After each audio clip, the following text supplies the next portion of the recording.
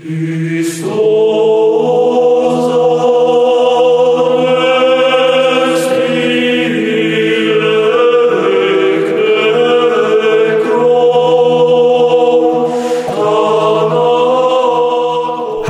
Peter Adamson, and you're listening to the History of Philosophy podcast, brought to you with the support of the Philosophy Department at King's College London and the LMU in Munich.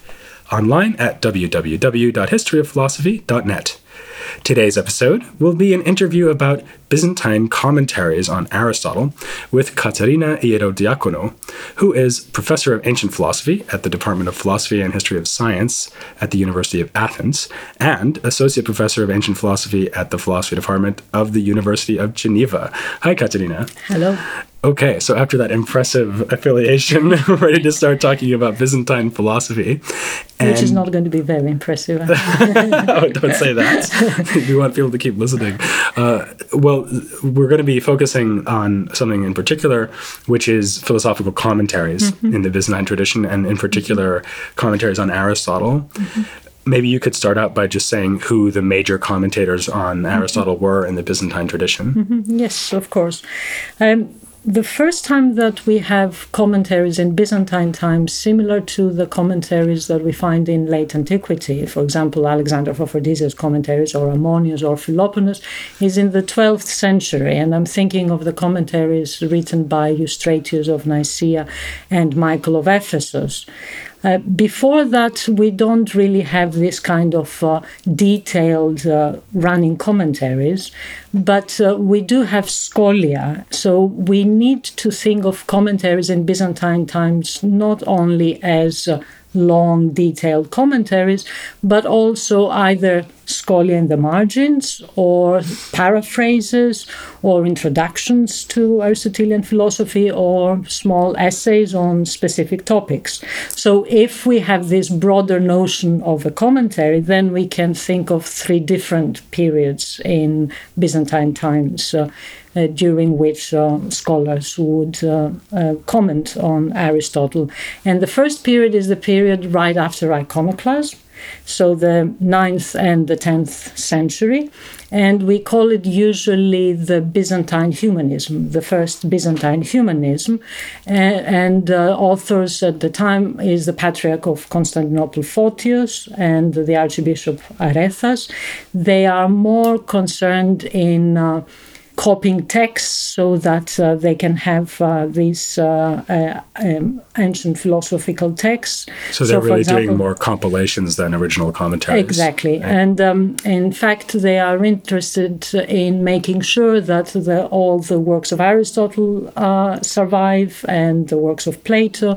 So in the case of Photius, he's he's known for his Bibliotheca, who is this kind of compilation of different texts from antiquity, but he has also small essays on Aristotle's categories. And the same with Arethas, he is well known for this annotated manuscript, the Urbinas 35, where he has the whole of Aristotle's Organon, but also he has scholia on the categories and on Porphyry's Isagoge. So in this way, this period is a period of mainly scholia on Aristotle's logic. Now, the next period becomes more interesting, and that is the period of the 11th and 12th century. And we have people like Michael Psellos and John Italus, his student. And they are not only focusing on Aristotle's logic, but we have, for example, in the case of Michael Psellos, we have essays on Aristotle's psychology. So the unity of body and soul is going to be one of the topics that he will discuss. And in the case of, and we have, of course, paraphrases on the Praanalytics and on the Interpretazione, longer texts. And in the case of John Italus, we have his work, which is called Questiones Quodlibetales, and it's 93 answers to questions that his students asked him. And there are different issues there that are discussed. So he is going to discuss there things apart from logic. He's also interested in questions about the soul. So again, it's not anymore only logic, Aristotelian logic, but other areas of Aristotle's works, like, for example, natural philosophy and psychology.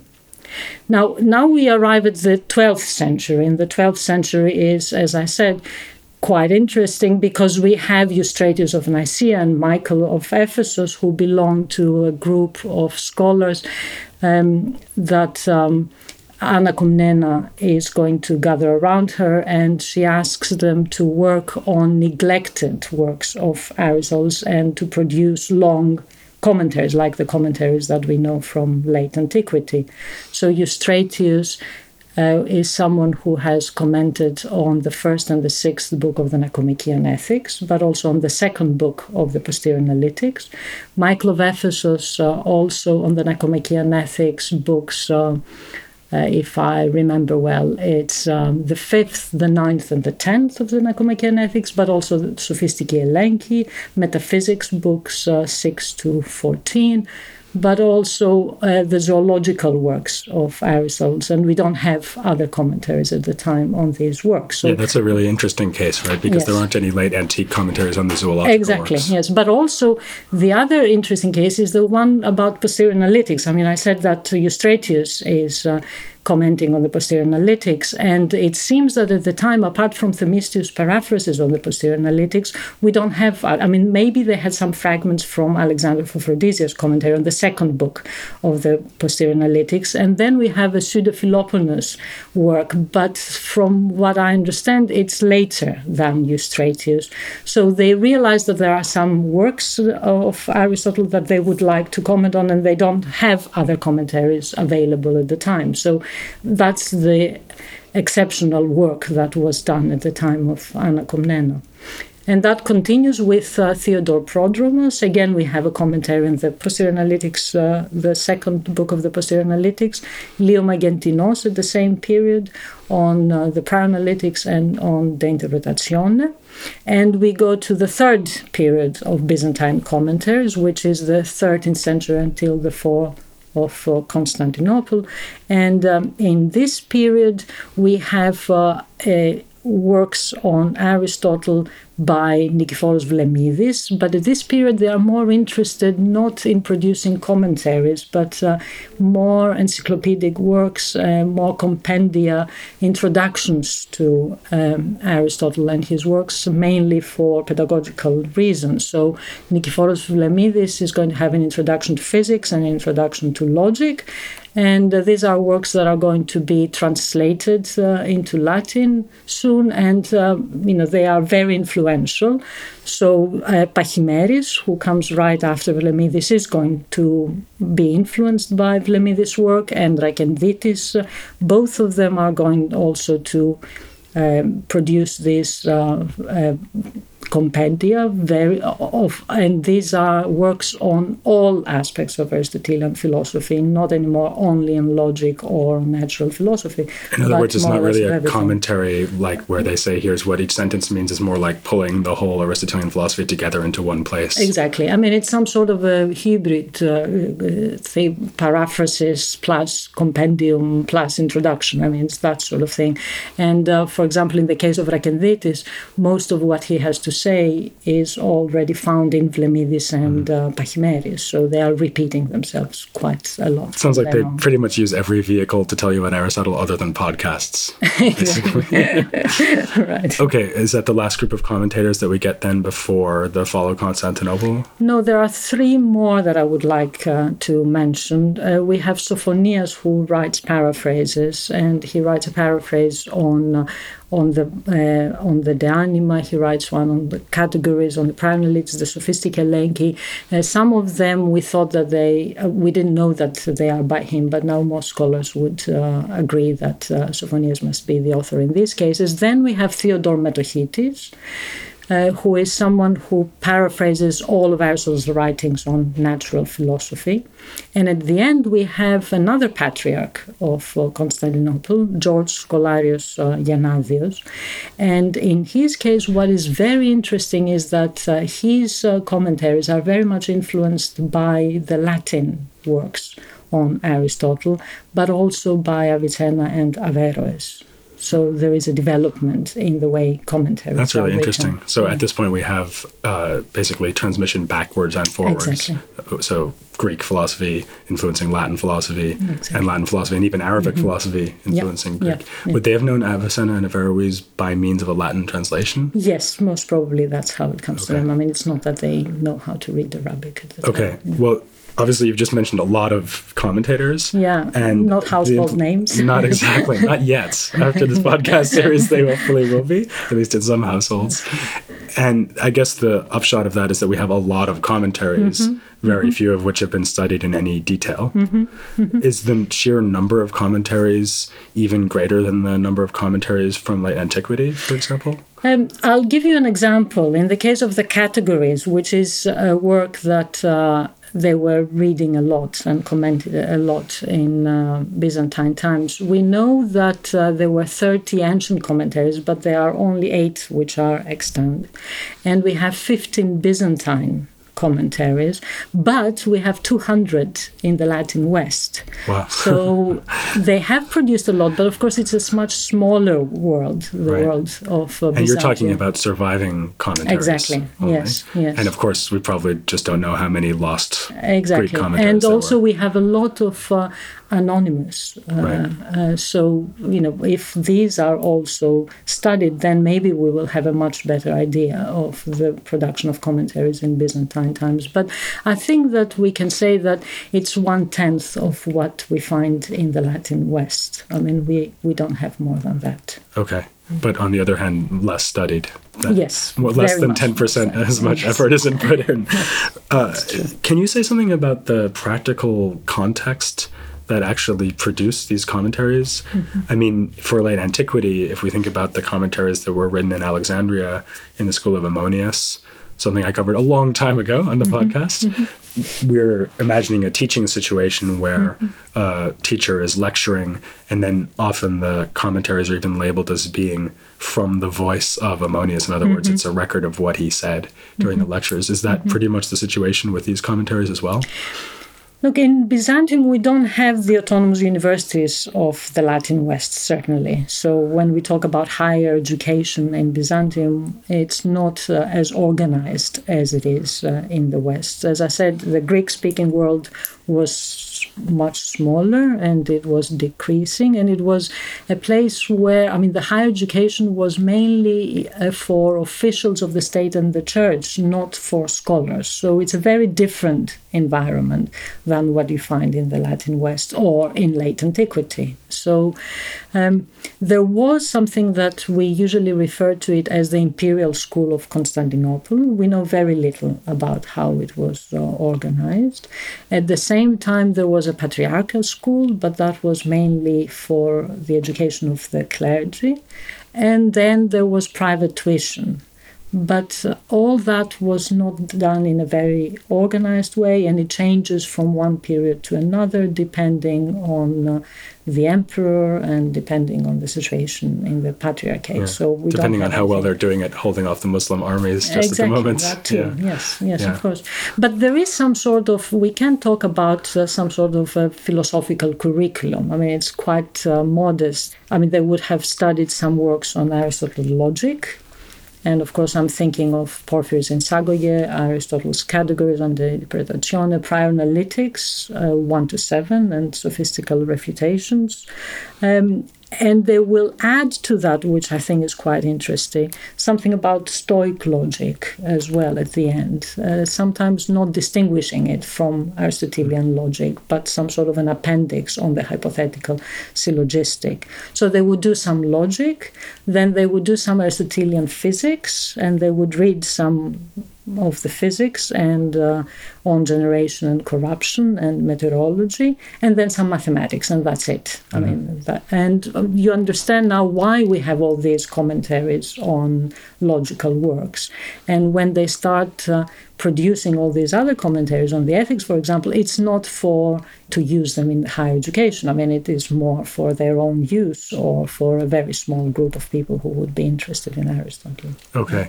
Well, that makes it sound like one point of continuity between the late antique situation and the Byzantine tradition is that Aristotle is used to set a curriculum of study. And this, as I say, is true of late antiquity also, which is kind of ironic because in late antiquity, they're all Neoplatonists. And they think of Aristotle as a more introductory set of texts than Plato. Is that still true in the Byzantine tradition? I mean, to what extent do they see Aristotle as being on a par with Plato or as being a more introductory, authoritative source? I mean, obviously he's authoritative or they wouldn't be writing all these commentaries on him. But how would they situate him relative to Plato? They will follow the Neoplatonists in this regard, and they will think that Plato and Aristotle are, Aristotle is equal to Plato. A lot of times we are trying to classify the different Byzantine scholars as Platonists or as Aristotelians, but I think that's very misleading, and it's very misleading because this kind of distinction is going to become clear at the end of the Byzantine era, when there is a big debate, a controversy between Pletho, who was a fervent Platonist, and Scholarius, this patriarch of Constantinople, who was an Aristotelian. And that's when it is clear that some of them are Platonists and some of them are Aristotelians. So it is quite anachronistic to talk about the Byzantine scholars as Platonists or as Aristotelians before that period. But there's a temptation to read that conflict back into the earlier Exactly, time. Yes. And I think it is misleading because in the previous generations of commentators, we have more some sort of eclecticism that we find in Neoplatonism as well, where, of course, Aristotle is going to be read through Neoplatonism, but also other aspects are going to be, other traditions are going to be added. And they will know something about Stoicism, so we will have some references to the Stoics. But the main difference is that, of course, they will have they will try to make what their views compatible to the Christian beliefs that they have at the same time. So that's going to be something that will differentiate them quite a bit from the Neoplatonists. And I would like to give one example so that things become a bit clearer. So you have Eustratius of Nicaea. I've mentioned him already twice, 12th century, and he writes this commentary on the Posterior Analytics, the second book of the Posterior Analytics and the last chapter. So the question is about the knowledge of first principles. And what he's going to make clear is that he's not going to accept Plato's view that we have knowledge of the first principles already from our previous lives. That's a theory of recollection. Exactly. Right? Yeah. And he doesn't agree also with Aristotle, so it is not that we are born with some sort of potential knowledge which becomes actualized because of learning and experience. Also, that's not what is the case according to him. But he thinks that we are born, or God creates us, with all the knowledge that we need to have. So the human soul has the knowledge because it is created by God. But then we have all these bodily impulses that are not going to allow us to have the knowledge that we should. And what we are supposed to do is get rid of these impulses, and then we can have the knowledge of first principles that we want to have. So he does come up with a very different view than the Neoplatonists or than Aristotle, because exactly he tries to present a more Christian way of looking at it. It's almost like a weird fusion of Augustine and Plato's theory of recollection, right? So instead of having it from before you were born, God gives it to you, but he doesn't give it to you one bit at a time. Like in Augustine, he gives it to you all at once, and you have to bring it actually to your mental attention. Yeah, that's right. And more generally, can you say something about how the Christian context of these commentaries affects the way that philosophy is seen, or the way that they carry out the task of commenting on Aristotle? You see, in Byzantine times, philosophy seems to have acquired two different senses. I mean, philosophy is this kind of discipline which is engaged with the questions that the ancient philosophers were engaged with. But at the same time, philosophy is connected with the Christian way of life and thinking, or even with asceticism. And sometimes these two senses are going to reinforce each other. And these are the cases in which ancient philosophy is going to be used in order to even prove some of the Christian dogmas. But in other cases, it will seem to be the case that we have some sort of conflict between the two. And different Byzantine commentators will have different views. So, for example, we have someone from the 14th century, I haven't mentioned him, Nikephoros Grigoras, and he thinks that ancient logic, all this philosophical reasoning is for mediocre minds. I mean, it's not going to help us understand the principles of reality, the essence of God, so there is no point in working on logic. On the other hand, we have people like Psellos in the 11th century, and he will stress that it is an indispensable instrument, logic, in order to find the truths. Now,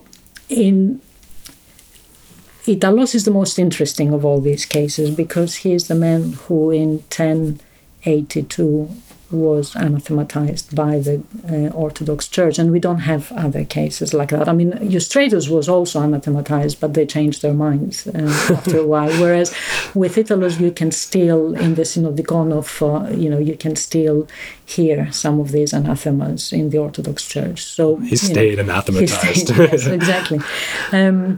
So in his case, what is very interesting is that he actually wants to use philosophical reasoning, logical reasoning, systematically, so that he proves some of the Christian beliefs, which have to do, for example, with the two natures of Christ, or the resurrection of Christ, or he discusses miracles using some philosophical arguments.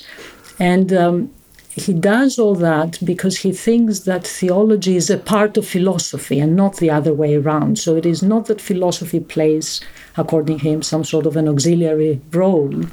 It is philosophy which is the important, where we can find the truth. And theology is the culmination of philosophy, very much like the way that philosophy and theology are treated by ancient philosophers, because, of course, theology is going to be part of the ancient philosophical traditions. So he's someone who very much thinks that ancient philosophy needs to be studied systematically, and it will help us in our Christian beliefs. But the problem is that he's anathematized. So right. Which of those two views is more representative of the cultural standing of philosophy in the Byzantine era? I mean, is it often being attacked, or are the attacks more selective? Or I think in most cases they try to keep a stand in between, which is that Aristotle and philosophy is important as some sort of preparation, but we should know that there are limits to how much we can understand and know using ancient philosophical arguments. So I think that what they will stress is that we need ancient philosophy, but up to a point. Then illumination is important, or God's grace is important. So I think that's the view of the majority of these scholars. And there's a high cultural value placed on certain pagan texts anyway. Homer, for example, was read throughout the Byzantine period, and Plato, presumably, and Aristotle's another pagan author who largely is respected. And the question isn't whether he's worthless. The question is exactly how is he worthwhile? Exactly. Right. Okay. How much we can use him without creating problems. Right. Right. Okay, well, I thought we could end by just focusing in on one commentator. You've written about a number of different commentators, but I thought the one I would ask you about is Michael of Ephesus, because he wrote a commentary on the ethics, which is unusual, as you said already. I mean, we don't have a lot of commentary literature on the ethics from late antiquity. What does he do with the ethics that's interesting or worthwhile, would you say? Yeah, Michael of Ephesus certainly follows the Neoplatonists in many of his interpretations of the Aristotelian ethics. But from time to time, he comes up with some interesting ideas. Of course, we don't know whether these ideas were already presented by someone else in another commentary that Michael was using when he was writing his. So we don't know whether he is really original, but at least from the evidence that we have, there is nobody else who follows these kinds of interpretations. And I can give you one example, at least, from his commentary, which I find quite interesting. And the issue is the connection between eudaimonia, happiness, and pleasure. So whether pleasure is part of eudaimonia or not. And he's going to say, of course, pleasure is not part of eudaimonia, and he follows Aristotle in saying that. But then he realizes that pleasure is inseparable from eudaimonia. So what is exactly the connection between pleasure and eudaimonia? Because Aristotle says so. Exactly, and he has quite a bit to say about pleasure. And what Michael of Ephesus is going to say is that pleasure should be understood as some kind of a symptom of eudaimonia. So he uses for the first time this kind of metaphor, pleasure as a symptom of eudaimonia, that we don't find in other commentators. So it's some sort of a medical it's literally the word they would use for the symptom you get in a disease. Exactly, symptoma, yeah. Okay.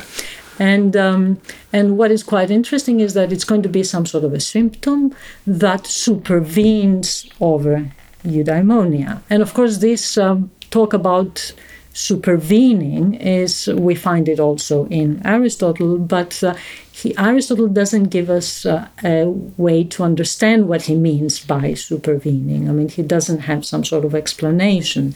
And what Michael is going to say is that it is some sort of a symptom, like we are talking about tertian fever, and the symptom is to vomit. And the symptom in this case, you don't need to know it in order to know what kind of disease you have. So then supervening in this case means that you don't necessarily need to know what supervenes on something in order to know the essence of this thing. So we can know something about this fever without knowing the symptoms. And that's exactly the case with pleasure and eudaimonia, that we can discuss eudaimonia. We know what eudaimonia is all about without necessarily knowing much about pleasure. But still, pleasure is this kind of symptom which supervenes over eudaimonia. So whatever you think about this as a way of thinking about pleasure, certainly it is not in our ancient sources. And it's quite interesting to think whether he's right in understanding pleasure in this way, but also in understanding what it means in this case to supervene. Yeah, I like that, because actually Plato and Aristotle, they both seem to feel under a lot of pressure to say that the best life, which might be the life of philosophy, will be pleasant, because after all, who wants to live a life devoid of pleasure? But on the other hand, they don't want to go so far as to say that pleasure is constitutive of the best life, because that's what the hedonists say. And they don't even want to say that it's partially constitutive of the best life.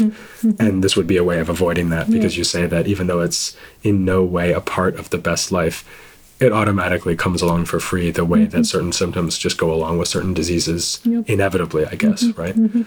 And the other thing that he does, which I find also quite interesting, is that I'm sure you know, and you've discussed it in your podcast, I mean, these views about eudaimonia, whether it's contemplation that it's needed, or whether moral virtues are needed, or external goods are needed, all this discussion. And in the case of Michael, he's very clear that there are two different kinds of eudaimonia. I mean, there is a political eudaimonia, which has to do with the moral virtues, and there's a theoretical eudaimonia, which has to do with the intellectual virtues. And human beings, as some sort of combination of body and soul, can achieve only the kind of practical eudaimonia, whereas it's only our true self, I mean, this kind of true human being, who can achieve this, the eudaimonia, the intellectual, the theoretical eudaimonia, which is connected with contemplation. And what he says, which I find quite interesting, is that if you manage to achieve this theoretical eudaimonia, then and then he starts then with his Christian views that regret and redemption are not needed anymore. So there are these kind of small additions here and there, and you realize that you have a Christian writer and author who is trying to apply what he has learned, what he knows from his from Christianity, and that makes it. Yeah, so it's like he works his way through Aristotle, and at the end he becomes more Platonist and also Christian at the same time. Yes. Right. Okay, well, that was an amazingly wide-ranging and useful overview of the commentary tradition in Byzantine philosophy. So thank you very much to Katerina Ierodiaconou. Thank you for inviting me. And please join me next time to hear more about Byzantine philosophy here on the History of Philosophy Without Any Gaps. Amen.